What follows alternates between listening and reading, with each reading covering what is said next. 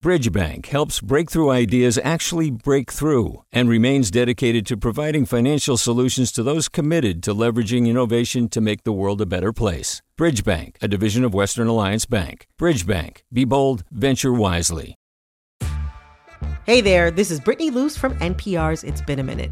KQED's podcasts like The Bay, Bay Curious, Mind Shift, Right Nowish, and more all tell the stories of the Bay and beyond with reliable, human-centered journalism. They aim to inspire, make you think, entertain, and expand your understanding of the place you call home. Here's how you can support podcasting at KQED. Showing your support is easy, and you can join Brittany in supporting KQED Podcast too at donate.kqed.org/podcast. That's donate.kqed.org/podcast. From KQED. Hey, this is Molly Solomon. And I'm Erin Baldessari. We're so excited we got to see some of you in person recently. We had our first live event at KQED's brand new headquarters in San Francisco. We've been busy working on our next season of Sold Out. Stay tuned. But before that drops, we wanted to invite you all to a conversation we had on evictions, the pandemic, and some possible solutions. We spoke with Ann Tomiko Amora. She's the executive director of the Eviction Defense Center, where she works with tenants throughout Alameda County in the city of Richmond, which is an area across the bay from San Francisco. We also spoke with Christical Branson, who lobbies on behalf of small property owners as executive director of the Berkeley Rental Housing Coalition, and Tim Thomas, the research director for the Urban Displacement Project at UC Berkeley.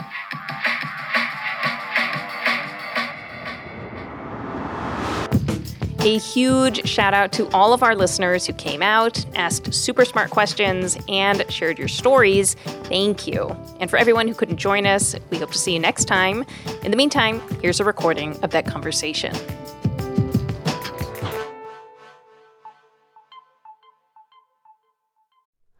Hi, it's Terry Gross, the host of Fresh Air. We bring you in-depth, long-form interviews with actors, directors, musicians, authors, journalists, and more. Listen to our Peabody Award-winning Fresh Air podcast from WHYY and NPR. Hi there, I'm Rand Abdel Fattah from Throughline. If you're listening to this podcast, you know that KQED produces exceptional storytelling that keeps you informed, inspired, and entertained. Their podcasts cover issues from your neighborhood to the entire country and everything in between. Support this work today. You can help us continue to bring quality podcasts to your ears. Just head to donate.kqed.org/podcast. That's donate.kqed.org/podcast.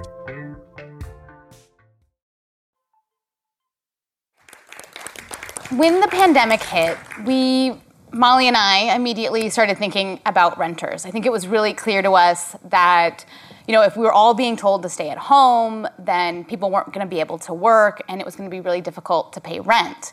And we saw right away that, there was a lot of action at pretty much all levels of government. We had grassroots organizing by tenant groups that were calling for rent strikes. We saw city and county governments implement their own eviction moratoriums, and we even saw the federal government put in place some renter protections and mortgage forbearance as part of the CARES Act. And I think all of this also just really underscored the idea, the link between housing and public health. We were at a moment where we were all being told to stay at home, to stay safe, to shelter in place.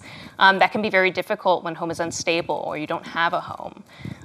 We also, I think, just in our reporting, we heard a lot of anxiety, a lot of concern, not just from renters who at that point maybe had lost work and lost income, were thinking about, April 1st was coming around, how are they going to pay the rent?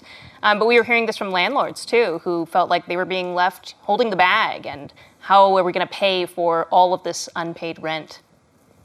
Yeah, so pretty early on, we started to gather data. We requested sheriff lockout data from all 9 Bay Area counties. These are instances when sheriff deputies actually show up to someone's house to enforce an eviction order from a judge. And we partnered with Tim's team at UC Berkeley to help us analyze that data. And what we learned by looking at it, we really wanted to see who was being protected and who was falling through the cracks. And what we learned was that some of the people falling through the cracks were the most vulnerable members of our society. They were people with disabilities, non-English speakers, folks who lived, often in the most economically disadvantaged neighborhoods in the Bay Area. And, it made us really want to dig into that for this next season of Sold Out. To take a step back and really investigate and interrogate the system of evictions. And, when you think about before the pandemic, before all of this, the data shows that over 3.5 million people were getting evicted every single year. And we know that it probably is going to be getting worse after the pandemic, and more people are going to be vulnerable. So I think, for us, we wanted to take a step back, look at that, and think about what that means. Yeah, and I think we also saw it as an opportunity. It was a chance to think about solutions, to take stock of what's transpired over the past 2 years, and think about how we can do things differently. So I think with that, we'll get right into it. Anne and Krista, I wanted to start with you both. Anne, you're a tenant attorney, you run the Eviction Defense Center. Krista, you represent a lot of small landlords in Berkeley. And I think you've often, maybe before the pandemic, found yourself on opposing teams. Always. And, the pandemic hit, and you were both sort of in the situation where you were kind of, both advocating for some help, calling on your elected leaders to bring down some rent relief to both help the renters that you're representing and the landlords that were dealing with a lot of missed rent, unpaid rent. So I want to start there. You're both also focused on Berkeley. They were one of the first people to approve, probably one of the earliest, certainly in the Bay Area, maybe even in the country, to have a rent relief program up and running. What worked well and what didn't? Anne, we'll start with you. Definitely what worked well, I would say the city of Berkeley, within 2 weeks of the shutdown, they were having meetings, city staff, to build a rent relief program. They were so proactive. It was really, really impressive. And I think it's because Mayor Ariguin, the city council, and city staff there, led by Dr. Warhus, are very, very committed to anti-displacement work. And Berkeley, you would agree, is on the forefront of already having an existing program of rent relief. So what they did was immediately beef it up. And it was impressive that the shutdown was in March. And then I think by May 1st, the program was up and running and money was already flowing into the community. So I think that was really amazing that they were so proactive. There's already been literally millions of dollars have flowed into the city of Berkeley. So being so proactive, building the system early was fantastic. Krista and I would always be at meetings and see each other and be speaking on opposite ends of things. One thing that has not worked, I think, across the board for rental assistance is that the most vulnerable people do not have access to the system. It's largely online. You have to be able to upload documents. You have to have access to technology. And the frustrating part for me was, a year and a half in, was still having people come to our door at the Eviction Defense Center, seniors, people with disabilities who had never even heard of rental assistance and just were so far behind in rent and panicked, talking to people who had already moved out onto the street because they were so terrified of what would happen, and they would 100% qualify. So I started thinking, how do we reach a very vulnerable population, because I don't think that's working at the state level, at the county level, at the city level.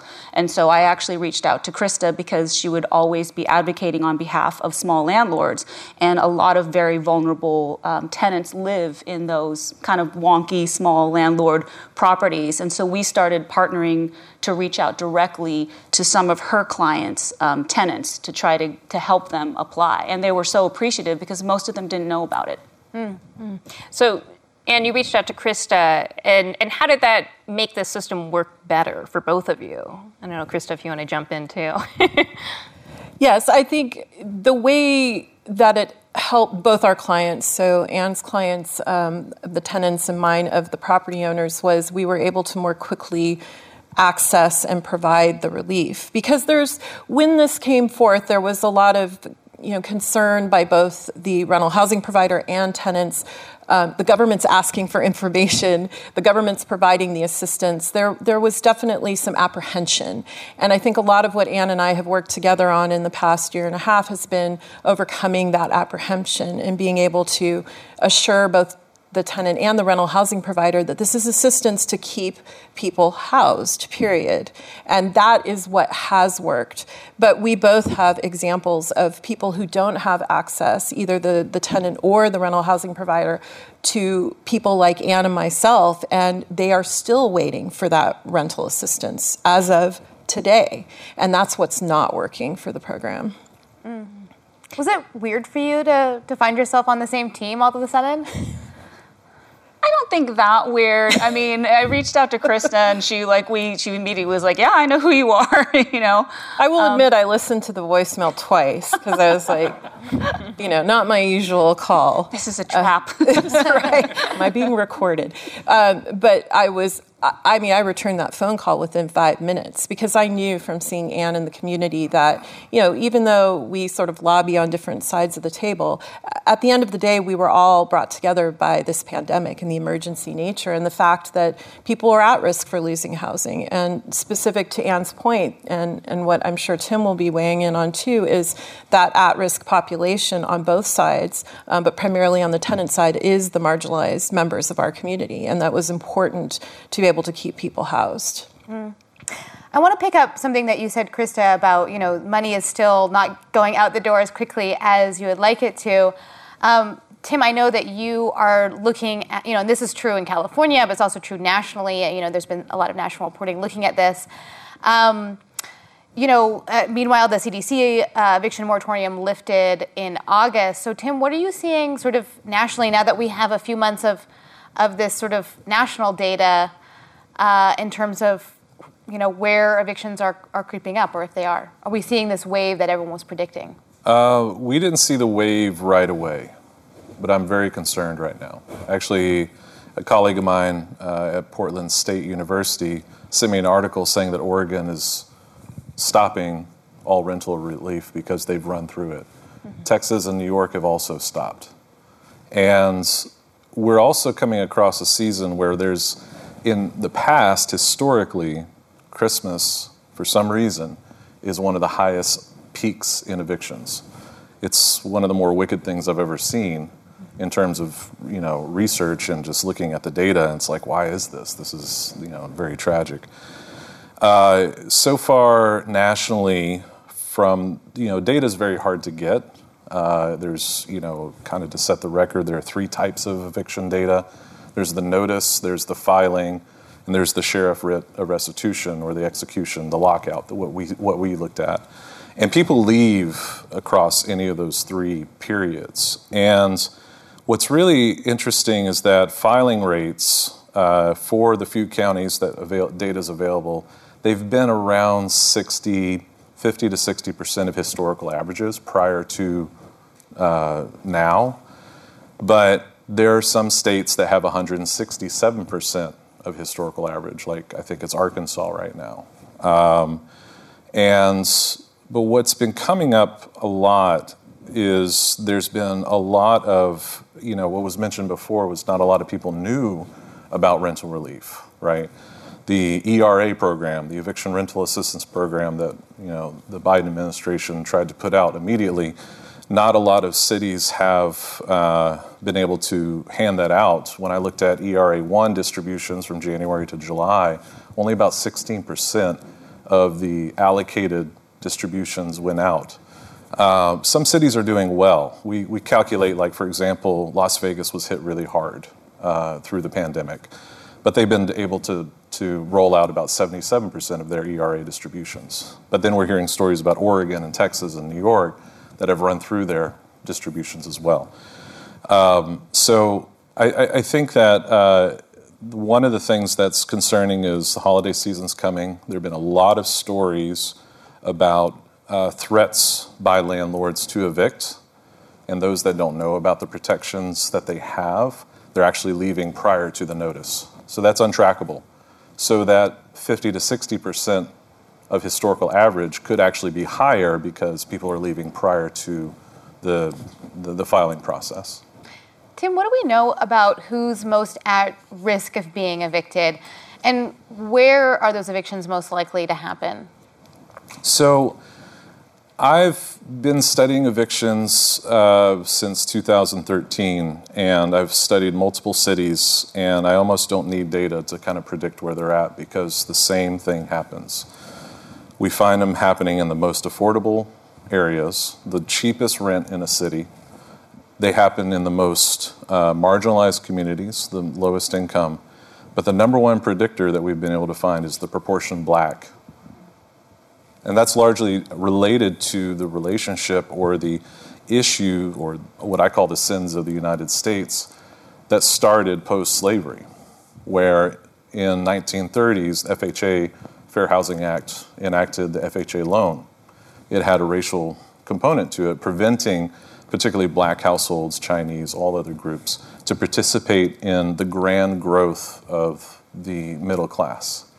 And then you pass through segregation, forcing households into urban spaces, concentrated poverty, health issues, environmental issues. And then by 1980, 1990, we have like the last period of strong segregation that we think of when we hear the term segregation. And that's when gentrification started to happen. But what happened was whites were able to get loans, whereas Black and Indigenous and persons of color were not able to get loans in their own neighborhood to help revitalize that. So that started the great shift of urban spaces flipping. So what happens to the BIPOC community is that they start to get displaced somewhere else. And what's tragic to me is that the majority of evictions happen where BIPOC displacement destinations are happening. I just wanted to add to that my office practices primarily in Alameda County, which has a moratorium, so no evictions can go forward. We have our own moratorium. But we practice in one city outside of Alameda County, in the city of Richmond, so evictions can go forward because the state moratorium lifted. And the statistics have just been horrifying. There were 3 months in a row where 99% of the tenants calling us, were people of color. So we're talking predominantly African American and Latinx in Richmond being displaced, and a lot of single moms, seniors. This was the population that was most affected when the moratoriums lifted, and the numbers are really terrible. Yeah. For the season 2, we'll be focusing our first episode on a city in the Bay Area, and I don't know if we should give it away yet, but in an area that has seen a lot of out-migration from the urban core of the Bay Area, and I've seen a lot of people moving into it where they were displaced from high-cost areas in San Francisco and Oakland, and have moved there in search of more affordable rents. And so it's interesting that you see that sort of nationally, Tim.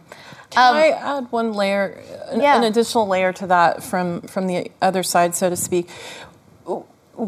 We know in the same city, Richmond, and other cities in which there are large BIPOC communities, we know from stories that there are owners, small rental housing providers, that also acquired their properties when they were being redlined. They could not get conventional loans from the banks, and they created lending communities within their own community. They would allow a neighbor to buy the duplex and pay over a period of time with a very low down payment. And those owners are really few and far between these days, and some of them are really hanging on by a thread due to the eviction moratorium.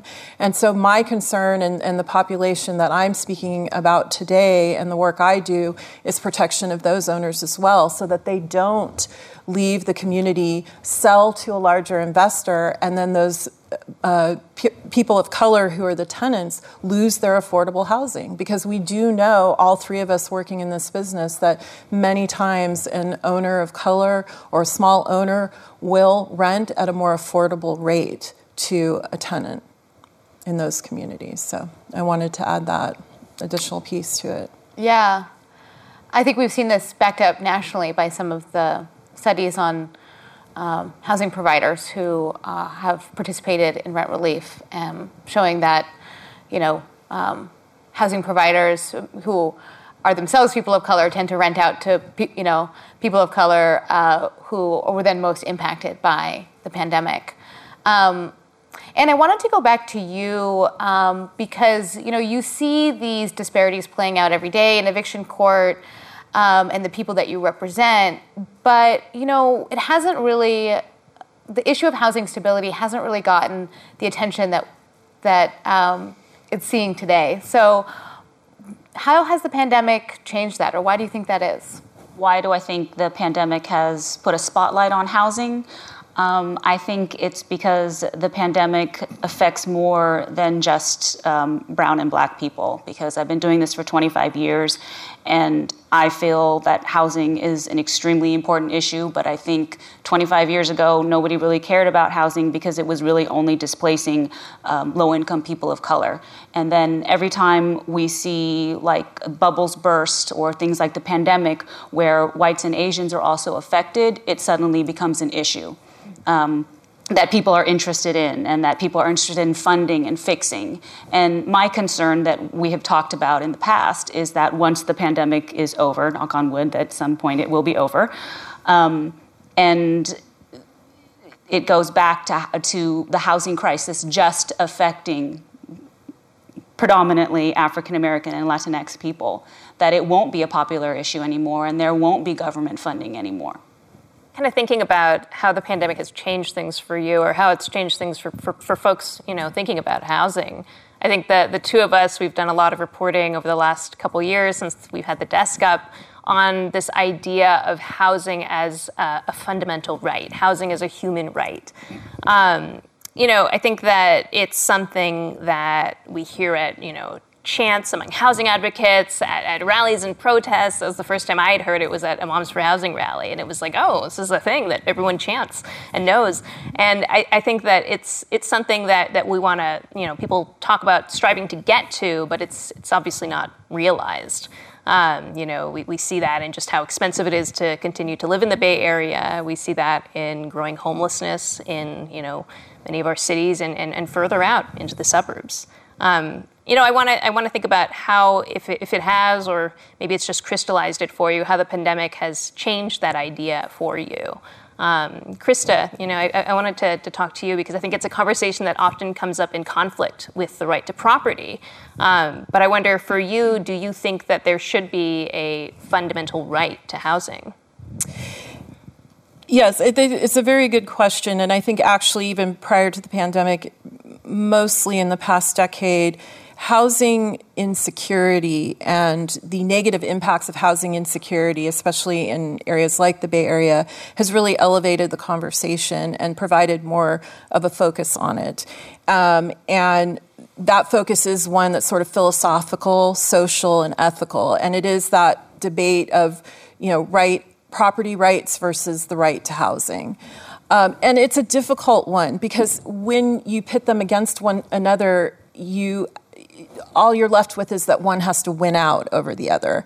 And in my work, I don't actually believe that. I believe that the right to housing is really critical and important. And one of the top things that we do as rental housing providers, and during this pandemic, has been to provide housing at all costs, meaning at no compensation for that. So I think that it's a very difficult argument and discussion. And I think that evictions are not, preventing evictions is not the answer and the solution. I think the three of us sit here and try to do work that backs it way up from there to say, what are the real fundamental issues? Some of the things Tim talks about with, reparations needing to be made to our Black community members. Those are the things that are going to change the course of housing insecurity. Living wages are going to change the course of housing insecurity. Further, prevention of evictions or further regulations aren't always the answer. And so, yes, it becomes this argument of the right to property ownership versus the right to housing. Do you think that there is any responsibility, or do you think there should be any limits on property rights to ensure that we all can have a accessible home, a safe and affordable home? Well, I think, I don't necessarily think that eviction controls are negative. I think, our government in places like Oakland, San Francisco, Berkeley, and Richmond provide 13 good causes for eviction. And the top 3 are non-payment of rent, breach of lease, and nuisance behavior, illegal behavior. And prior to the pandemic, the majority of eviction notices and evictions in the courts are through non-payment of rent. If we look at that and focus on that, then yes, there is a way to handle that. Because at the end of the day, I'm not in the business of evictions. I'm in the business of providing housing with compensation.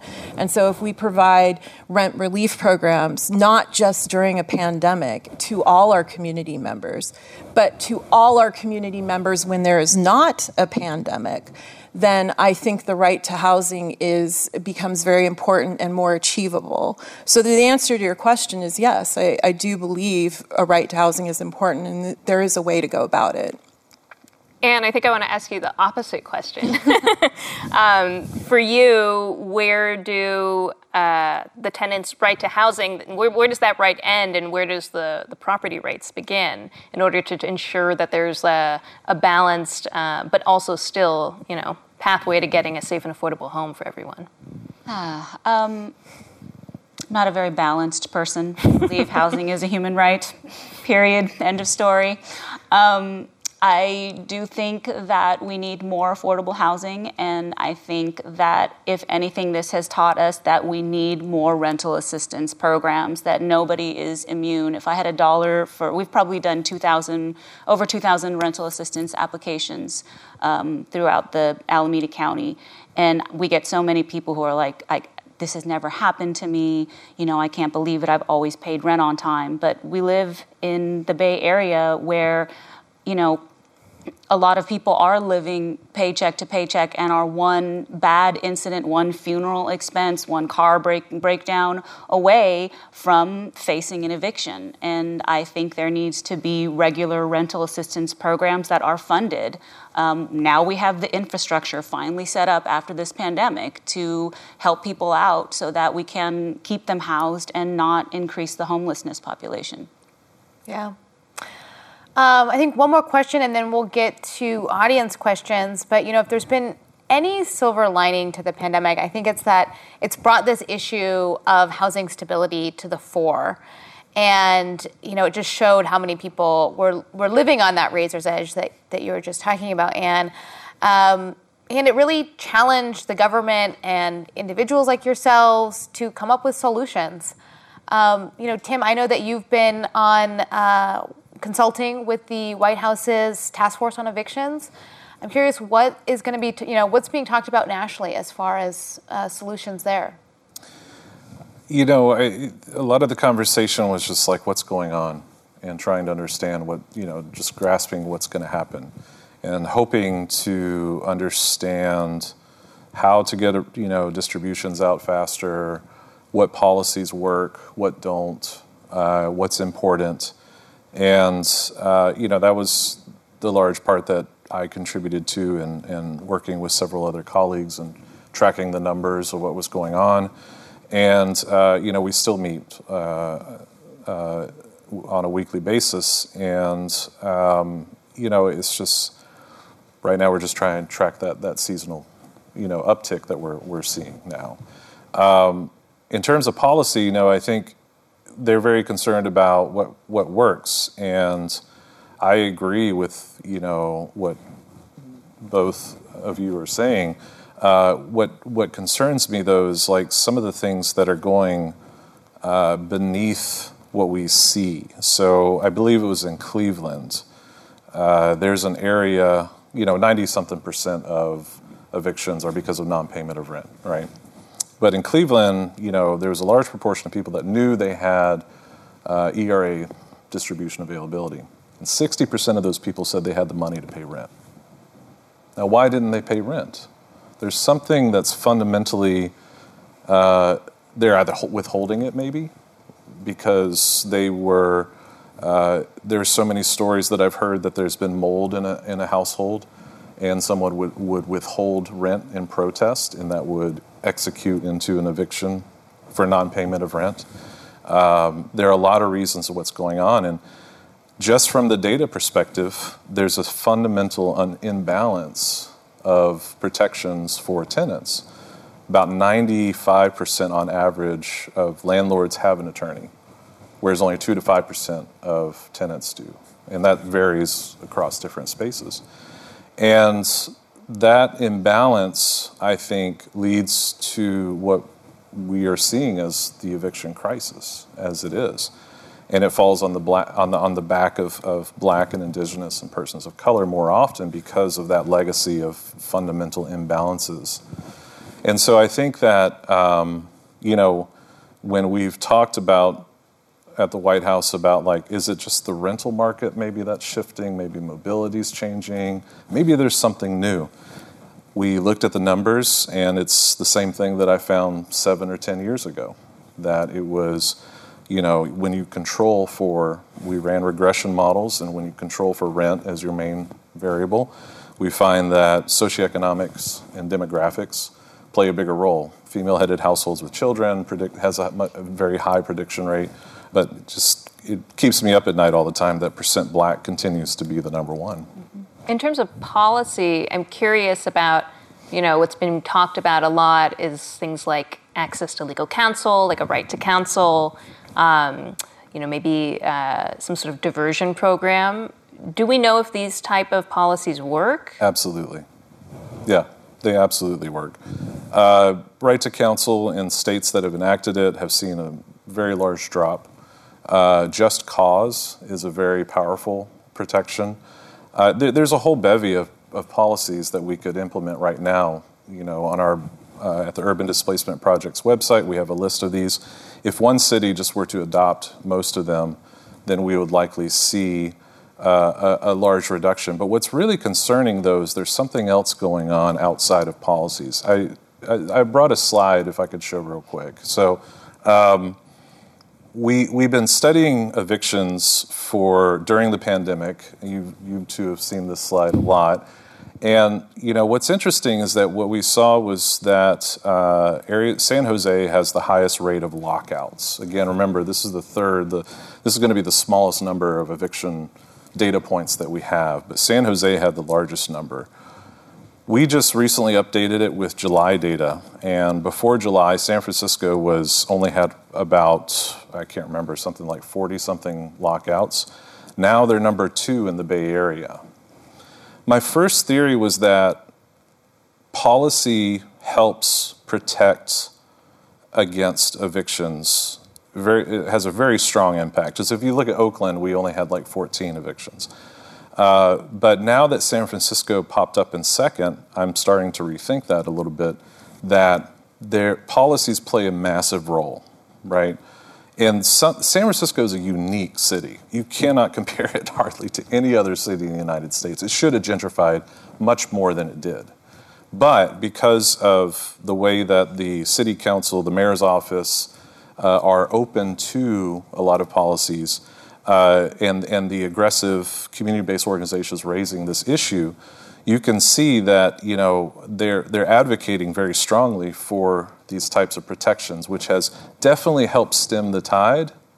But there's something else going on, and I'm starting to think that when there's a city that has a very large wealth gap, such as San Francisco, you will continue to see evictions occurring. And for those kind of reasons I brought up earlier, that maybe there's something else going on. Maybe there's something, they're withholding their rent, or there's aggressive landlords. I've sat in legislatures testifying next to a landlord who said the most racist comments I've ever heard in the state of Washington, nonetheless. And, that's not all of them at all. But there are a few, and there's just something fundamentally systemic that's very concerning to me outside of policy. But I think the first thing we need to do is implant the policies. They definitely help, absolutely, 100%. Right to counsel, absolutely, is probably one of the top ones I would push. But there has to be a fundamental change in how we view poverty that needs to happen. There has to be just a shift in how the United States and the economy and different groups operate, how we treat the poor. That to me is argument for housing as a human right to rebalance that scale a little bit. And I would add to that, I would agree 100% with Tim. I think actually this chart and the statistics related to the July data for San Francisco, to me shows that policy is just a Band-Aid in some ways, and that we have to dig deeper. As Desmond Tutu said, you've got to stop pulling people out from the river and go upstream and find out why they're falling in the first place. And something we do know from data, eviction data, Tim will tell you, is very difficult to get our hands on. A lot of it is masked. The courts are not good at giving it to us. But what we do know is that, to Anne's point, a tenant is just one funeral expense, one car breakdown away from not being able to pay rent. And the reality is, once you get there, it just goes on and on. It's very hard to catch up. That is my biggest concern with moving forward and coming out of the pandemic, is this expectation by our government and policymakers that tenants are going to be able to repay this rent, or that they should be taken to court and be forced to pay this back rent, is not realistic. It still leaves both tenant and rental housing provider in a real jam. And so just pushing more policy, I don't think is going to continue to solve our problem. I agree that the income and wealth gap is extreme in places like the Bay Area, and that means a larger and more difficult conversation about how we close that gap. And that cannot be borne on the backs of small property owners. Well, if I could say, I agree with you, but I don't know when reparations will come into play. But I think right now, as a democracy, our vote and the laws our intention as a government is to protect the most vulnerable. And so without that, until we have reparations, until we have, this equity, this equality, which we have to fight for, we have to have policy in line. Because without the policy, we'll continue. You're exactly right. This is cyclical. Nothing is new. None of this is new. It's another recession, and it's again, crushing those that before the recession were hurt. And so it's like, either, let's start marching and get the reparations going. But in the meantime, I think the policy has to be considered. And, I think it's very important. I think the policy has to be considered, and it needs to be for those who need it. I think that's another thing that's come out of the pandemic, is that we have, and Anne and I both know this in working behind the scenes and cursing over text late at night at our government, that there are people out there who aren't paying rent that could pay rent. And they are for whatever reason. And then there are people who are really hurting and need that help. And those are the people that all three of us here, I think, want to help. And so, means-based, means testing for that rent relief, which is what's being done right now with the rent relief program in the state, is important. So we need to get it to the most vulnerable community members. So I think the most important thing also is outreach, because you can have the best policy, which we need. Yep. You can have right to counsel, and you can have rental assistance. But if there are people out there who don't know about it because they don't speak English, or they're very, very low income and they just don't have access, they don't know about it. You can have the best policies in the world, you can have a free lawyer, but I have thousands of stories of people who did not avail themselves of that help. They could not, get to court, even get an attorney, and try to get rental assistance because they didn't even know about it. So I think all of that is important, but we need to be getting out into the communities and spreading the word. And I think part of the problem with the pandemic is everything has moved to remote and online. And so we've lost the people who are actually out on the street, out in the neighborhoods, getting the word out. And that's the frustrating part for me, because I do rental assistance applications, and when I see them, I know this is not the population that's most in need. This is somebody who had access and could upload all their documents and get into the system. We see very few from folks who really, really, really need the assistance. Wow, that's so interesting. I remember visiting with some workers at Monument Impact over in Concord who were doing rental assistance, and it was just so interesting to me that the biggest barrier that they had was actually having people remember their passwords. Because these are people who didn't have email addresses, they didn't have email, they had to set up a new email account because they'd never used email before, or hadn't used their account in forever instead of, once, or they couldn't really use their phone all that well. They were elderly, or they were disabled, or they were just like, they didn't speak English, so it's just like all these things that, it was just really, the challenges. You think about something so basic as like a password, being a real obstacle to folks.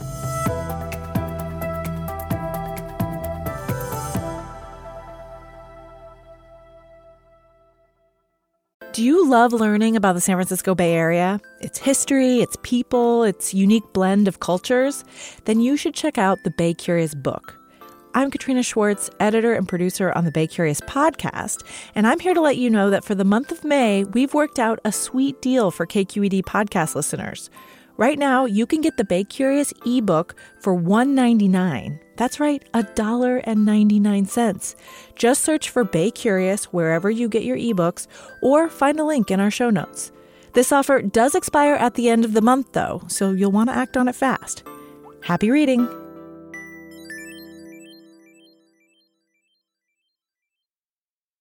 Hi, I'm Sasha Coca, host of the California Report magazine.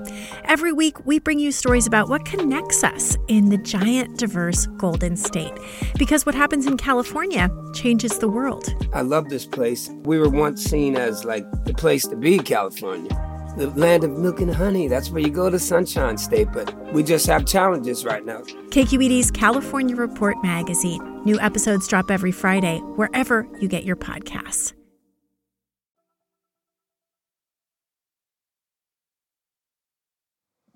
We want to go to audience questions.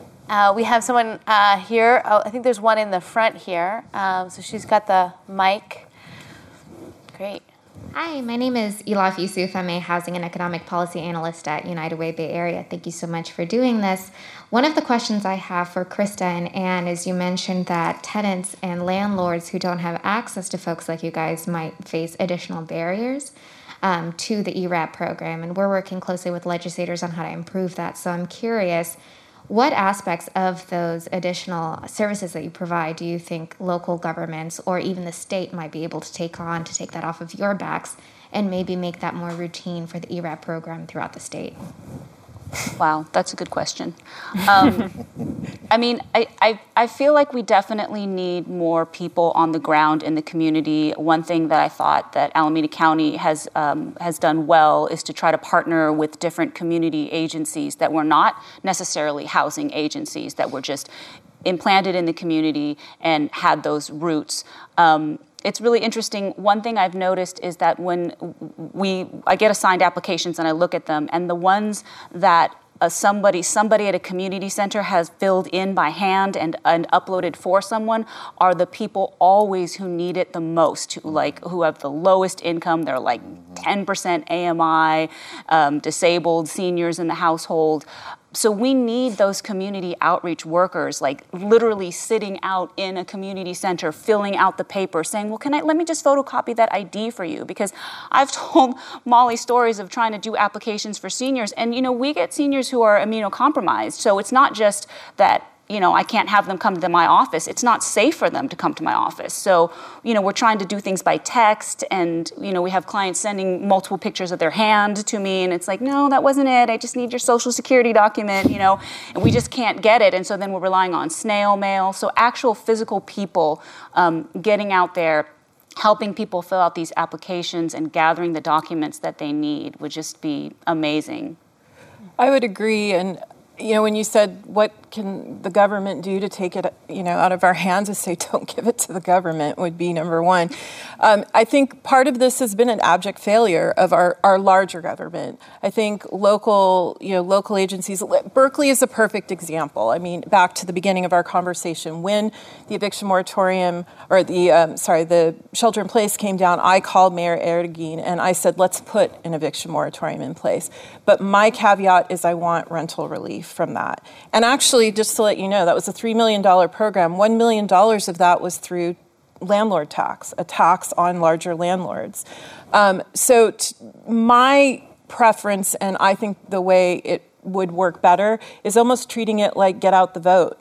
We go out, we are a community that knows how, through grassroots efforts, to make it to people's doors and to bring them what Anne is talking about, which is that direct assistance. And be able to put those applications through. So if anything, yes, really, God bless Anne. She's up late at night, hand doing, all of these applications. We need more Annes, we need more me's, more people on the ground to fill out those applications and get them in. Krista, I'm curious if, and I'm sorry I don't know the answer to this, does Berkeley have a rental registry? We do, actually, and we are one of the few communities that has a rental regulation requirement to submit eviction notices. So both notices and then unlawful detainers. So I've been able to look at some of that data more specifically, even though we can't get data from the court over the years. But yes, we have a rental registry. So is there a way for the government to sort of directly communicate with all landlords in Berkeley? Absolutely. And why weren't they able to get the message out about rent relief? 90% of the time the response is money, budgets. I mean, we have to respect that cities have also hurt during this pandemic financially. Commercial retail properties have suffered. A lot of us, if I don't have income on my rental income, I'm not going to pay the city a tax on that income. So for them, a lot of it has been their own resources, lack of resources, having to cut staff, and then the money to actually get out that communication. But I must say, my experience, and I'm sure Anne and Tim's as well, is the government really isn't the best communicator, nor are their systems quite up to date with multiple ways in which people need to be communicated. Mail, email, social media, you have to get it on all angles, and they're just not able to do that. Any other questions? Over here. Hi, thank you. My name is Alina Yin, and I'm actually from San Jose, and I was really surprised but not surprised to see the statistics.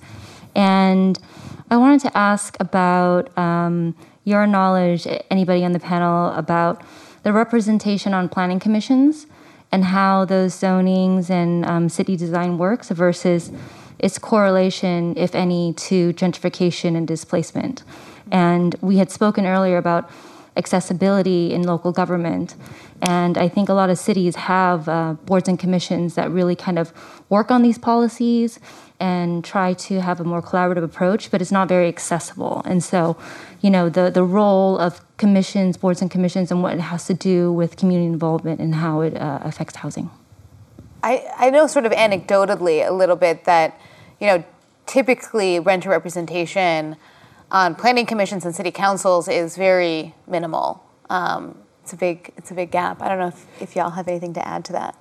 I think one of the hot topics this year, and probably going into the election next year, is going to be the word upzoning, which I think you're speaking to, which is the elimination of single-family home zoning in many communities. And Berkeley is really trying to make inroads in on that. And that's something I actually do believe in. I do believe in the opportunity to create more housing in California in general, but especially in areas where supply and demand are just a reality. The less supply you have, the demand higher, the prices go up, and allowing community members that otherwise were not able to be within a particular community because they were zoned out through racial discrimination, now providing them the opportunity to either buy or make a home in those communities is really important.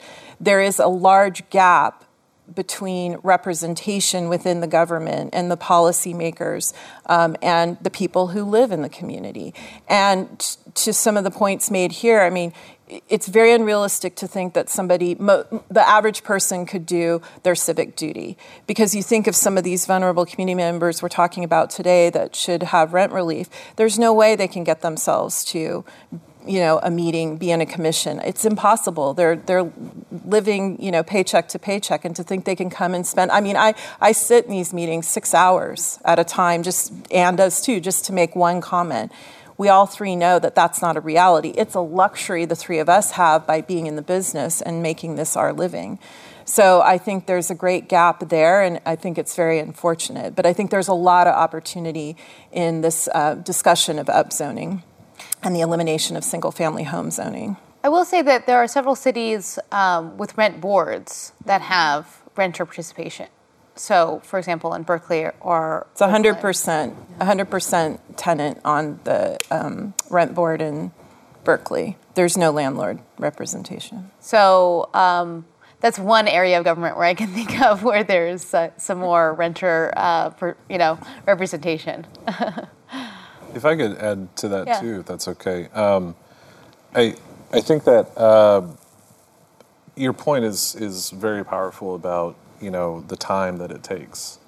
And so how do we fix that and replace that? And I think that's, something that I've been noticing that I want to study further is the effect and the frequency of community-based organizations that can represent tenants on the ground, that make their time and effort to do that.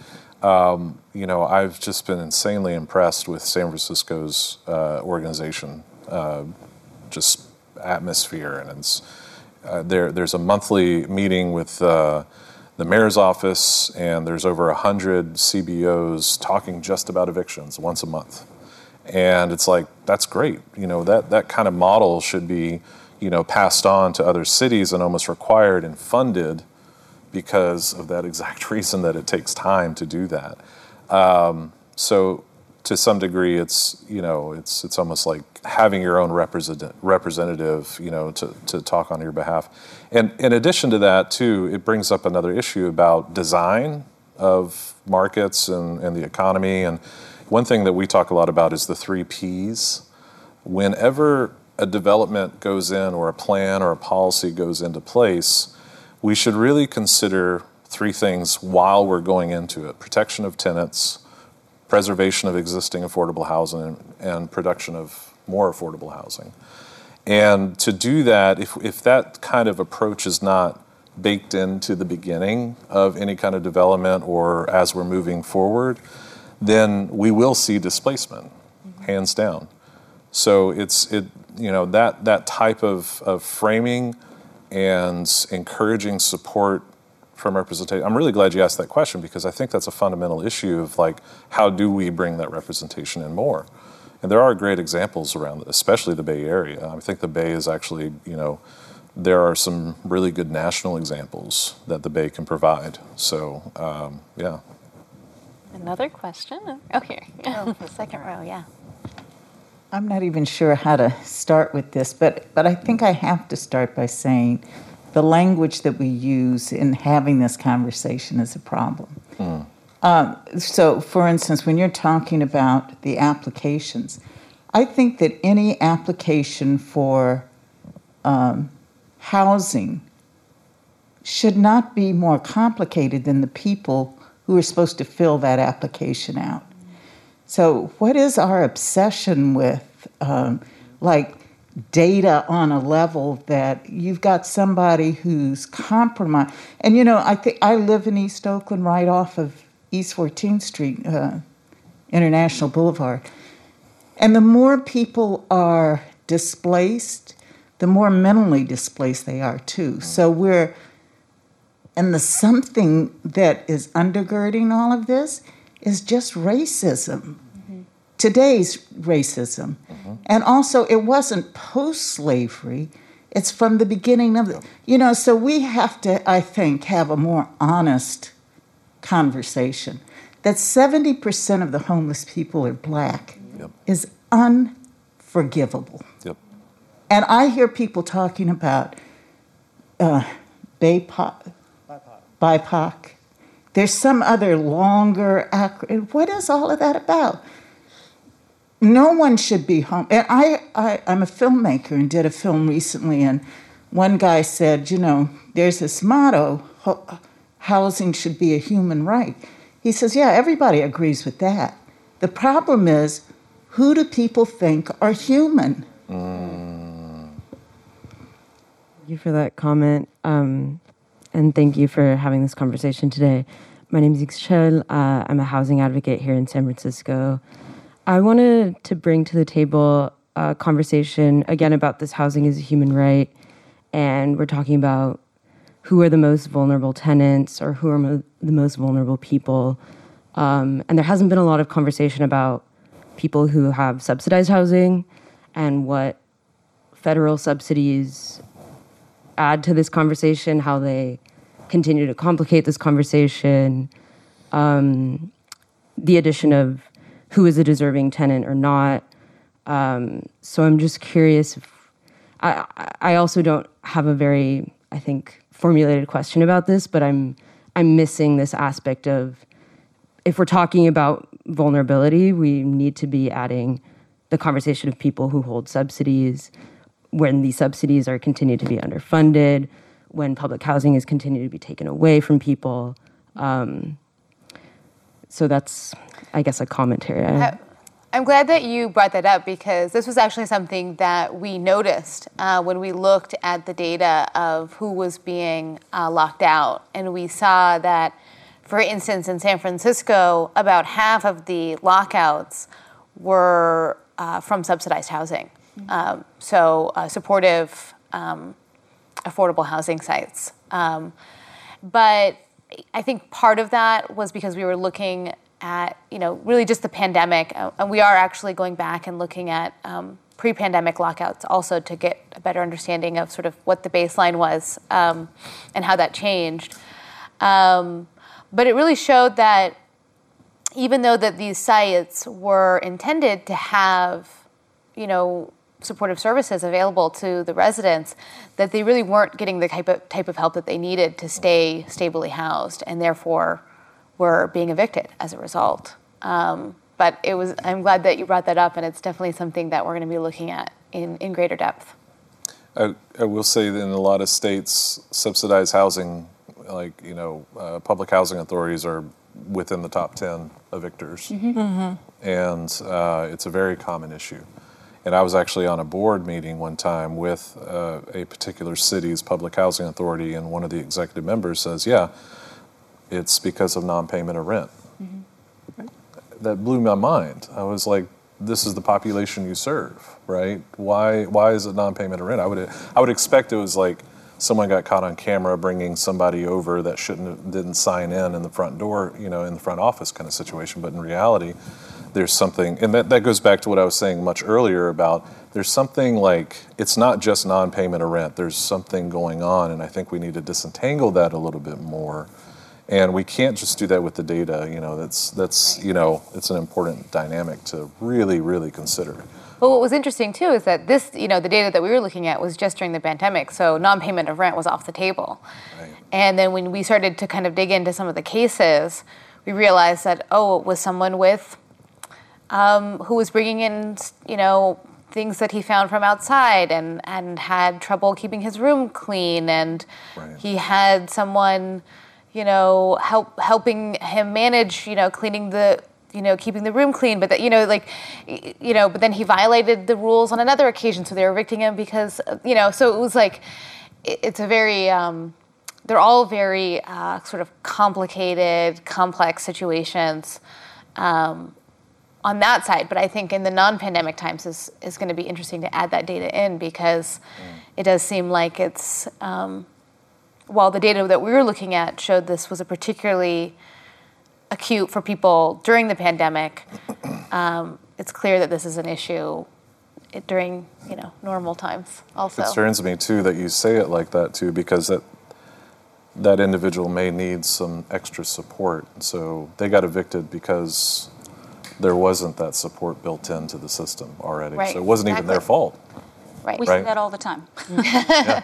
Well, I think it begs the question of, where do people go? Yeah. It's like, this is sort of the housing that we've created to help the most vulnerable have an affordable place, and probably the last affordable place in the Bay Area. And so if the root of the problem for a lot of these evictions is failure to pay rent, not enough affordable housing, if they're getting evicted from that, I would imagine that a lot of people probably end up homeless next. Right. I just remember the attorney saying, this doesn't make any sense. Here's someone who just went through, had been homeless previously, went through the whole system to get housed, now is in housing, and now we're going to send them out to be homeless again, Well, and I think on the flip side of that, it's true, and even pre-pandemic, we all know, the three of us have been in this business for a while, that there are always people on the edge. And, if you're the lowest cost housing possible. You're in affordable housing, whether subsidized or through a community member who provides that housing. You are just one step away potentially from being on the streets. And that has always been an issue, and that is due to systemic racism and other parts of society and problems within society that are endemic to this that really have to be addressed. We have to treat this from a holistic perspective. When we try to just treat it from one little piece at a time, yes, it's a stopgap measure momentarily, but ultimately it keeps the three of us really employed, because we are constantly here battling these particular issues. And until we can coalesce around that, I think that's where Anne and I have really tried to work together in this past year and a half, is to coalesce together to say, we've got to make a difference and we have to make a change here. Because, people are just one step away from being homeless on the street. And listen, that's the last thing I want to do, which is why I'm not in the business of eviction. I'm in the business of providing housing, and I need to be compensated to a level where I can continue to afford to provide that housing. And that's what we're looking to our government to do during this pandemic. One last question, if anyone has one. I had a question about the data that you guys presented. Our team has been really struggling to get some eviction data, and I think somebody on the panel pointed out it's kind of a black box. So it sounds like the data is just evictions, period, not just non-payment. And I was curious, what we've been noticing with our partners on the ground is there's an uptick in eviction cases for reasons outside of non-payment. So it's almost like landlords have found a workaround to find other reasons to evict tenants for non-payment, but not for non-payment on the books. I'm curious, what policies would you recommend we put in place in addition to strengthening anti-harassment policies to prevent that from happening, not just now during COVID, but even after COVID? I would say right to counsel, universal right to counsel, because it's so hard for tenants to go to court and to battle a pretext eviction is what we call them, when they say, oh, I'm actually evicting you because, you have an extra person living there, and you're like, I've had this person for years. Or you have a pet, and you're like, I've had a dog for years, but it's really because the rent is too low, or maybe they're lagging a little behind in rent. Those cases are really hard to peel the layers off, and I think the laws are only as good as if you have someone to enforce them for you. And so that's why I think the policy of universal right to counsel would be really important, because housing is a human right. So if you're about to lose it, you should have someone in court representing you. I honestly think that, even in civil, criminal cases, a public defender is provided for you. In an eviction case, a public defender should be provided to you, because it is as important and detrimental to have that representation. A lot of people talk about navigators. Like we've had many conversations, in the back, seat, we've talked a lot about how can we just avoid the cost of legal representation, right? It's very expensive. But the problem is, if you don't just take it straight to legal representation, no offense to folks that are navigators, they don't have the legal knowledge, and they don't have a lot of the expertise on how to handle that case. And so at this stage right now, where we're at right now, we really need that full-fledged, legal representation across the board. And if you have an eviction, you should be handed information as well as the number of your attorney. Yeah. I think, the right to counsel really comes in on those on cases that are not related to non-payment of rent, because non-payment of rent is, pretty straightforward. It's like give someone rent relief. It's those other cases that tend to be a lot more complex. They also lead to really good resolutions between landlords and tenants, too. Right? Yeah, I would add, too, there's a debate on right to counsel, and I'm not sure I agree with my panelists on that, but I do believe in sort of a right to mediation. Because, listen, litigation on either side is very expensive. It's either costly to the community to provide that for a tenant if they're not represented, or it's very costly to the owner to do that. And my personal experience, I started this business with an eviction. My neighbor, before I even had rental housing, elderly Latinx woman who had a tenant who, unfortunately, she bought a duplex, she had a tenant. The tenant paid $800 cash every month. They didn't have a lease agreement. Tenant was from the church, local church. They were church members together. She died in the unit, and her adult daughter squatted and didn't pay rent for a year. And I learned how to file an eviction in court, and I went to court on behalf of the owner, and ultimately the tenant got to live there for free for a year. And I thought, this is crazy. This can't be real. And it would have been much better for us all to sit down and try to work something out instead of going to the court system. But I fully agree with Tim that in order to do that, you do have to have people that know rent regulations, laws, and all of that so that you can come to a fair and reasonable conclusion for both parties. That's critical. I mean, I don't think that most tenants walking into housing court even know that that's an option, that they could make a deal, that there's an option besides just having to pay the money they don't have or walking out the door and getting evicted. That's why we have a very high default judgment rate, too. Mm-hmm. In some states, 30 to 40% of people just don't show up. Right. And that goes back to everything we've talked about, no information, access. To even get to court.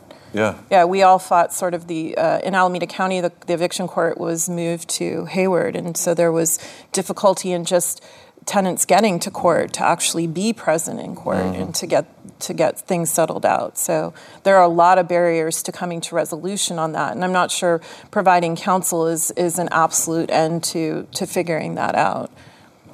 Yeah, I'm not a big fan of mediation just because I feel like the way it's run, it's typically run by the court institution, and I feel like the clients that I serve really tend to get rolled in mediation unless they have counsel. So that's why I feel like having counsel is such an important piece. Yep. Yeah, it's interesting. I was talking to a mediator at court who is he's also an attorney, but he represents both landlords and tenants. And he was telling me that he just hates doing mediation when one side isn't represented because they'll get presented a bad deal and they'll accept it and then they won't know that it's a bad deal and he can't advise them as a mediator. So, he just kind of has to be like, oh, you really shouldn't have done that, but okay, are you sure? And he can't really do anything. So, yeah. Well, thank you so much, everybody, for coming out and for spending your Saturday. I think it was afternoon. That's what we all decided. Maybe it's evening now. But thank you so much for coming out. And I just wanted to remind everybody that we do have a sound booth outside of the PRX Podcast Garage. So if you haven't already and you want to share a story about housing, your own experience, or just what home means to you, we'll have a producer on site to record your story. So feel free to stop by. And thank you for coming tonight. Yeah, thank you so much. And thanks to our panelists. Have a great night, everybody. Great night. Thank you so much.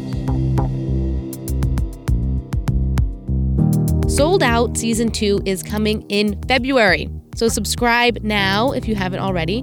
And if you need to catch up, make sure to listen to Season 1. It's on Apple Podcasts, Stitcher, and TuneIn. Basically, anywhere you listen to podcasts. And we want to hear from you. Tell us your housing stories. Email us or send us a voice memo to housing@kqed.org. Or leave us a voicemail at 415-553-3308. You might hear yourself on a future episode of the podcast. Sold Out is a production of KQED Public Media. Erica Kelly is our editor. Kiana Mogadam is our senior producer. Brendan Willard is our sound engineer, and Rob Spate wrote our theme song. A big thanks to Eric Don and PRX Garage for setting up our story booth. And to KQED's live events crew, producer Lance Gardner, director Danny Skarka, and audio engineer Stan Burns. And a special thanks to Yoann Martinez, James Wu, and Steve Dung. Thanks so much.